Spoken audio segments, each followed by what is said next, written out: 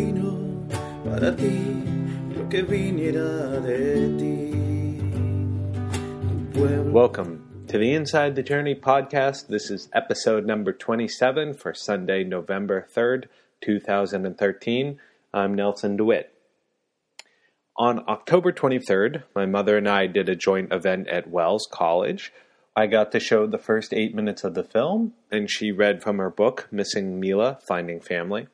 It's probably one of the most memorable events that we've done together, so I thought I would sit down with her and kind of talk about our reactions from that event. Let's jump right in. Today, my very special guest is Margaret Ward, my mother, and it's great to have you back on the podcast for another round. Yeah, I'm happy to be here.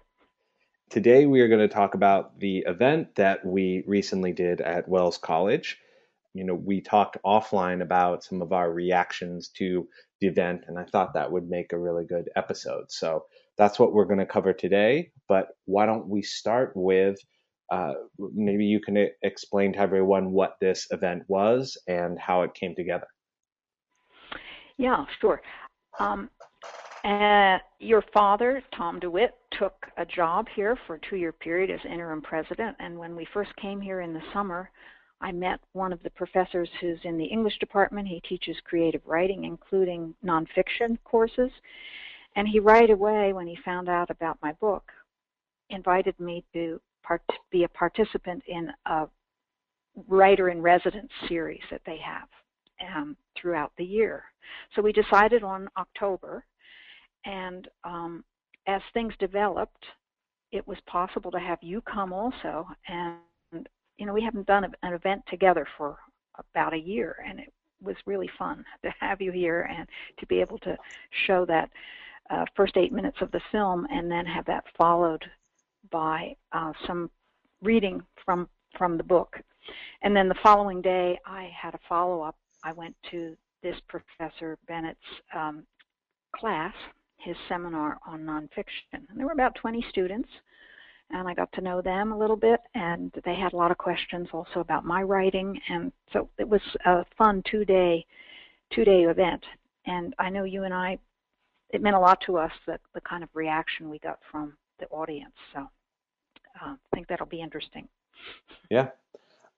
Well, why don't we get into it with actually having you read some of the book, because as I was in the audience, you know, after I had shown the film, which provides such a great introduction to the story, I, you know, was listening to you speak and read from the book, and there were these particular passages that stood out to me, and it made me think about the discussion that I had with John a couple weeks ago about what's our mission, what's our purpose for being here.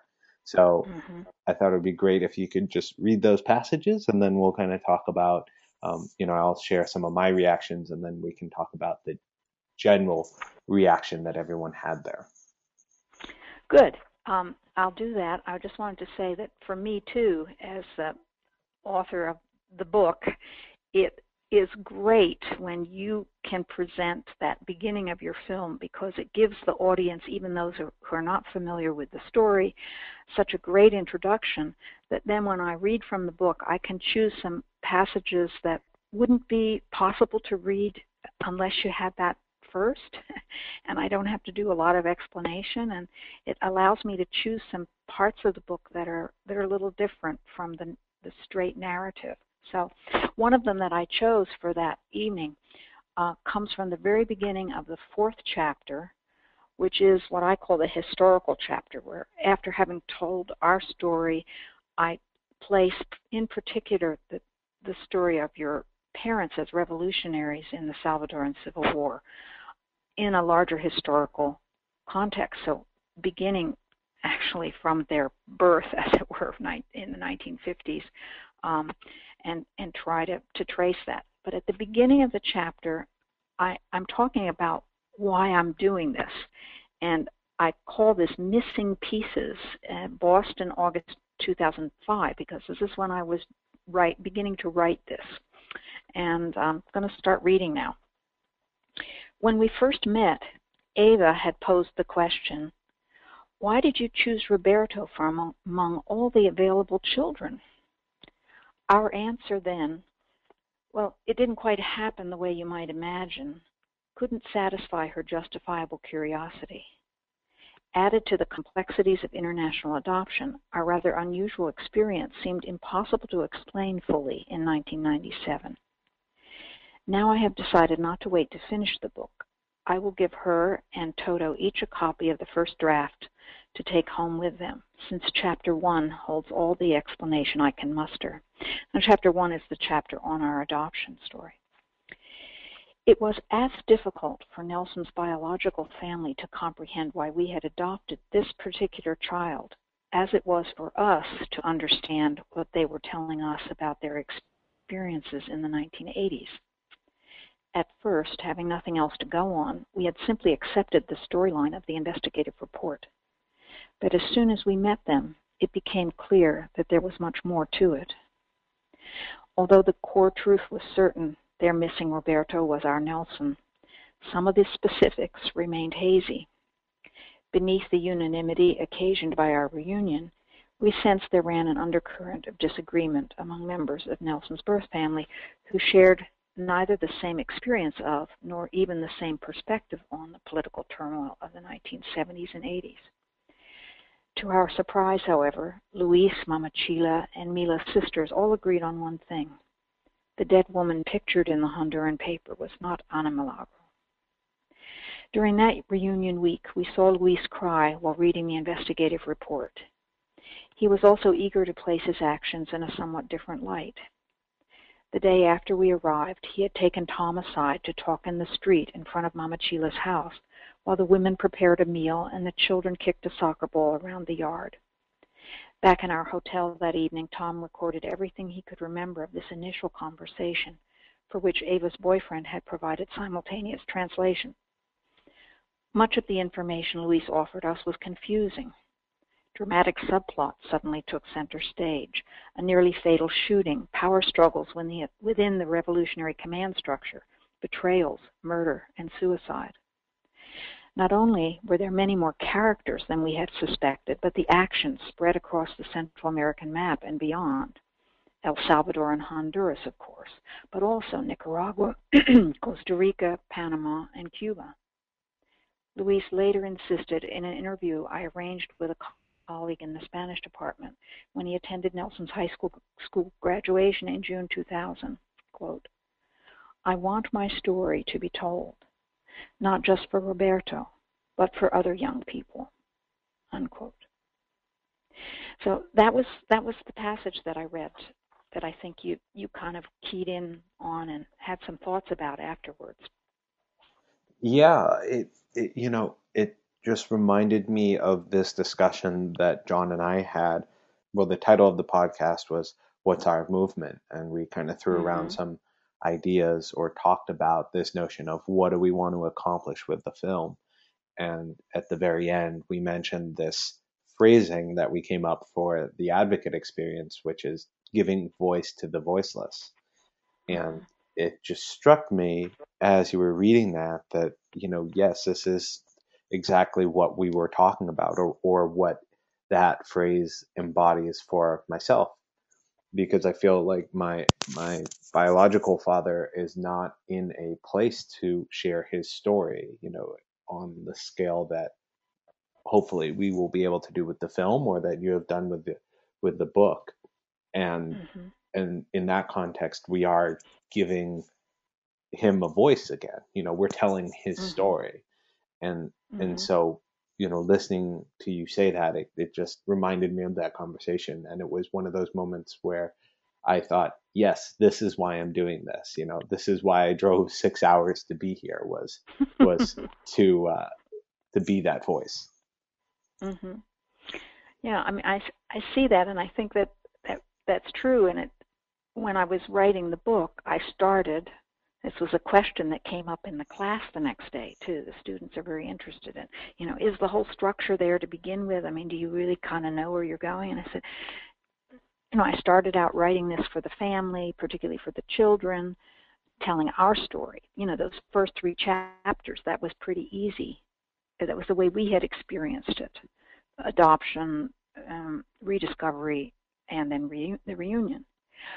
But because at the time of the reunion, as I point out at the beginning of this chapter, we began to hear their stories.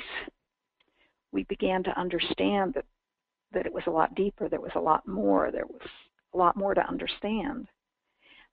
It took me to a different place. And so the second part of the book does begin to do this thing of giving voice to someone else's story, their stories, I call it. And so it's secondhand, and yet your father, Luis, entrusted us with his story. We went down there in December 2004, and he had this luncheon where he did this entire narrative of his life. He was telling his story so that we would pass it on, is the feeling I had.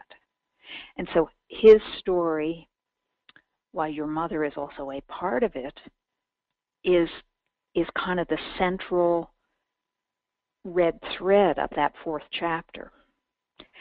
And then in the fifth chapter, where I talk more about her, imagining her, I have that feeling I'm trying to give a voice to someone who can't have a voice. That to privilege your father's voice, to privilege all the voices of those who remain, isn't fair to her. She needs to have, this other sort of probing deeper through my own imagination in part, to give her a voice. So I understand that, and I think then the last chapter on the disappeared children is sort of the same. Without appropriating other people's stories, as a narrator, I felt that they also deserved to have this North American audience that they weren't going to get when their stories were just published in El Salvador in Spanish. That wasn't accessible enough to people who maybe need to hear the stories. Yeah. So yeah, I think that, does that make sense to you? Yeah, absolutely. And I think that it's providing a broader context for people beyond just this story. Because if you look at the story, each of them are very sad in their own right, and they're, very dramatic. But until you understand the larger context of the war and the history and everything that went on there, it's hard to get the full ramification of those stories. Mm-hmm. Mm-hmm. And I was thinking about it this morning because I was reading an article in the New York Times about the refugee crisis in Syria now with the war. And, the millions of children who are being affected right now by what's going on in that civil war. And, you just think, you have this huge picture, this general picture, but you try to imagine the individual stories, each individual story. So there's this kind of balancing between the specific and the general, which you have to struggle with in structuring your film as well. It's the individual story that captures the imagination of the viewer and the listener, but you need to have the general story for it to have the impact. Again, I hope I'm making sense to you. Yeah, no, I mean, we had this conversation offline, which is why I wanted to do this episode, but where you have 3 chapters in the book to talk about the history, we have a couple of minutes. And, how we talk about it and the imagery that we use to portray it, that's the hard part. That's the part that we have to work out, really. Yeah, and images are both extremely powerful and then, can be manipulated in a manner that, they always say, a picture is worth 1,000 words, but working with them, I can see it's such a different genre, it's such a different way, and you have to be careful,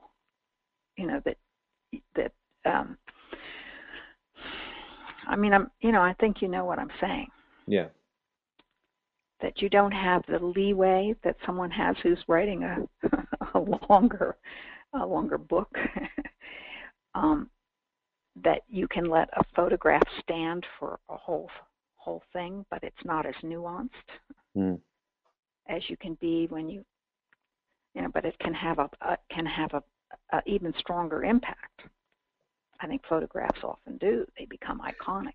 Right? Well, there's more of an emotional impact, and that's the difference between the book and the film. It's not that the book isn't emotional. It's just with the film, you get to see it. You get to see people's reactions.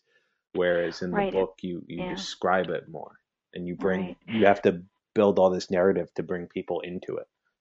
Right. This was one thing, I may be getting ahead of myself, but it was one thing that came up in the discussion with the students. They were very interested in, how I felt about writing about myself and my family. And, I've talked about that before. But they also wanted to know more about you and, whether I thought that was difficult for you to talk. And I said, well, if you look at when you see the film and Nelson is the narrator, there are these moments where you can see that something that he said has had just an emotional impact in that moment where he has to pause because it's difficult. But I said, I think that actually, strengthens the whole thing because you can actually see that when you get a book in your hand, it makes it look like it was easy, to write this.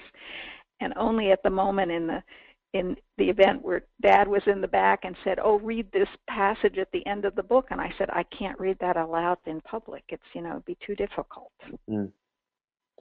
because it's too close, Yeah, and you're right. In the film, you get to see that where the sort of emotion overwhelms me a bit. Exactly. And the professor was sitting there at the table. Some of the students had seen the film, some had not.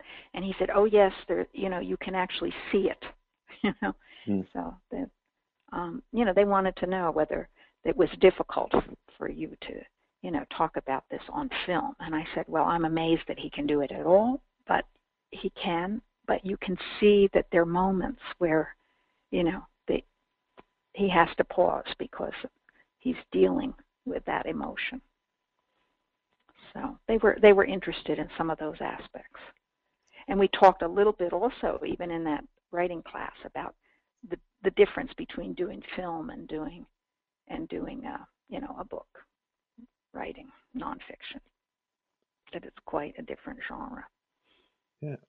Was there anything else from that conversation with the students that stood out to you about, I mean, they asked about the writing process, about the filming process. Was there any sort of other major themes that came up? Well, they were less because it was a writing class, and because some of them hadn't been there the night before. They were doing phonathons, or they had some other thing that they weren't able to be.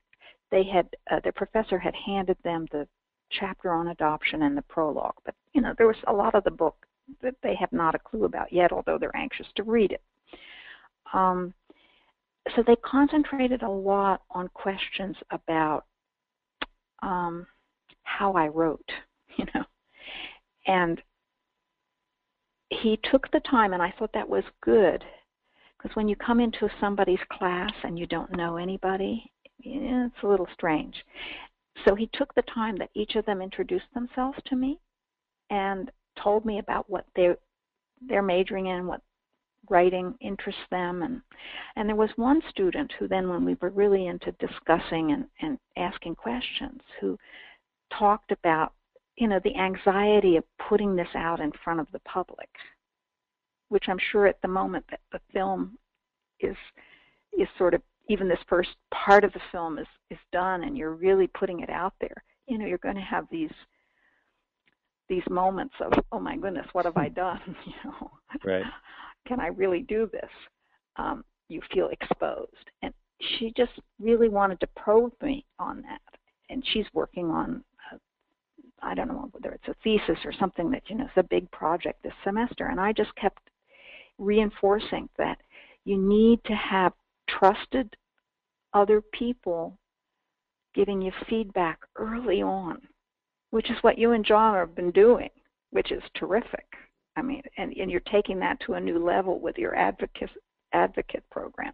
But how important it is not to keep it all close to the chest. You get more used to the fact that you're going to get critique, you're going to get reaction, but you have to start with people who you really trust. You trust they'll give you the truth. They'll tell you what they think. It might be negative, but it's the most helpful thing in writing is showing it to people, even when it's really preliminary. So, I think it's been super that you and John have done that. You've shared some of the rough cuts with people that, are real close to you and asked for response. And now as you're getting into more finished work on this first episode or whatever you call it, this first 45 minutes, again, you're going to allow input so that takes away some of the anxiety when you think, okay, now we sort of have a finished product and we're going to show it to the world. But that was something that these students, particularly this one student, was really interested in. To get back to the other evening, there were over 100 people there, and I'm still hearing positive feedback. I mean, people were really moved. They were really excited by it and interested, and you could kind of feel it. I don't know whether you had that feeling in the room. When the film was being shown at the beginning, well, there was a little bit of laughter. They now know Tom is their interim president, and there were students there. They're getting to see photographs of him at a earlier time in his life, and some of those things from your childhood are kind of cute, But there was also sort of a quiet, kind of a stillness in the room. Did you notice that? Yeah, I found that they were very engaged. Probably one of the most there was this sort of audience. sense of attentiveness, okay? But And, when I was and reading really, and when the film was being shown, okay? Yeah, and taking in every sort of detail, whether it was an image from the film or, a passage from your book or the answer to a question that they asked. People really seemed to be honing in on what we had to say and sort of living with it, like listening to it as opposed to just hearing the words and not really focusing on the meaning. Yeah, that was the sense I had too. I mean, I was pretty wound up that night. It was hard for me to go to sleep because, you just had this feeling, this really had an impact on the people in that space, and you could kind of sense it as it was happening. Yeah. And the crowd was pretty interesting as well. I mean, you were talking with one lady who helped Salvadorans. Oh, yes. I knew that this part of Upper New York State was always kind of a hotbed of Quaker abolitionists way back in the 19th century, and there's still a lot of Quaker friends meetings in the little towns and villages around here. And I had found out that there was a Quaker meeting, a group that has an ongoing relationship with the village and a community in Morazan department in El Salvador, and they got wind of that we were doing this, and some of them came that evening. And I also talked with a woman who, her husband is a Presbyterian minister in a little village here, and during the Salvadoran Civil War, they had helped to bring an entire extended family, first beginning with 3 youths, and then they found out that the mother was a target, and they got her on this, well, she called it the Overground Railroad. I knew that there was this movement of being able to get some of the Salvadoran refugees up to Canada, which is what they used to do with the Underground Railway. They got the slaves and they got them up to Lake Ontario, and they got them on up to Canada from this part of New York State. And they had a kind of underground railway for Salvadorans during the Civil War because the United States government was sending people back. And to meet this, I don't want to say a little old lady, but, she was sent, and we still have contact with members of the family. They come to see us, and, she told me about how many there were. It started with, a couple of young men, and then there was the mother, and then there were cousins, and, it was a whole family and babies, and they managed to get them all here and then on up into Canada. and to safety. And I thought that was really just extraordinary. Obviously people who come with that particular kind of experience or interest or contact are going to be open. But in general, I thought the audience was just, very interested, and a lot of people signed up to be on your newsletter email list, and that's great. Yeah, I think it was a very great. It seems so overused, but it was a great night, and it was wonderful to meet all those people. And I think someone from that same group came up and made a comment that she had heard about this, she knew about the war, but this really provided some deeper meaning. She understood more about what happened down there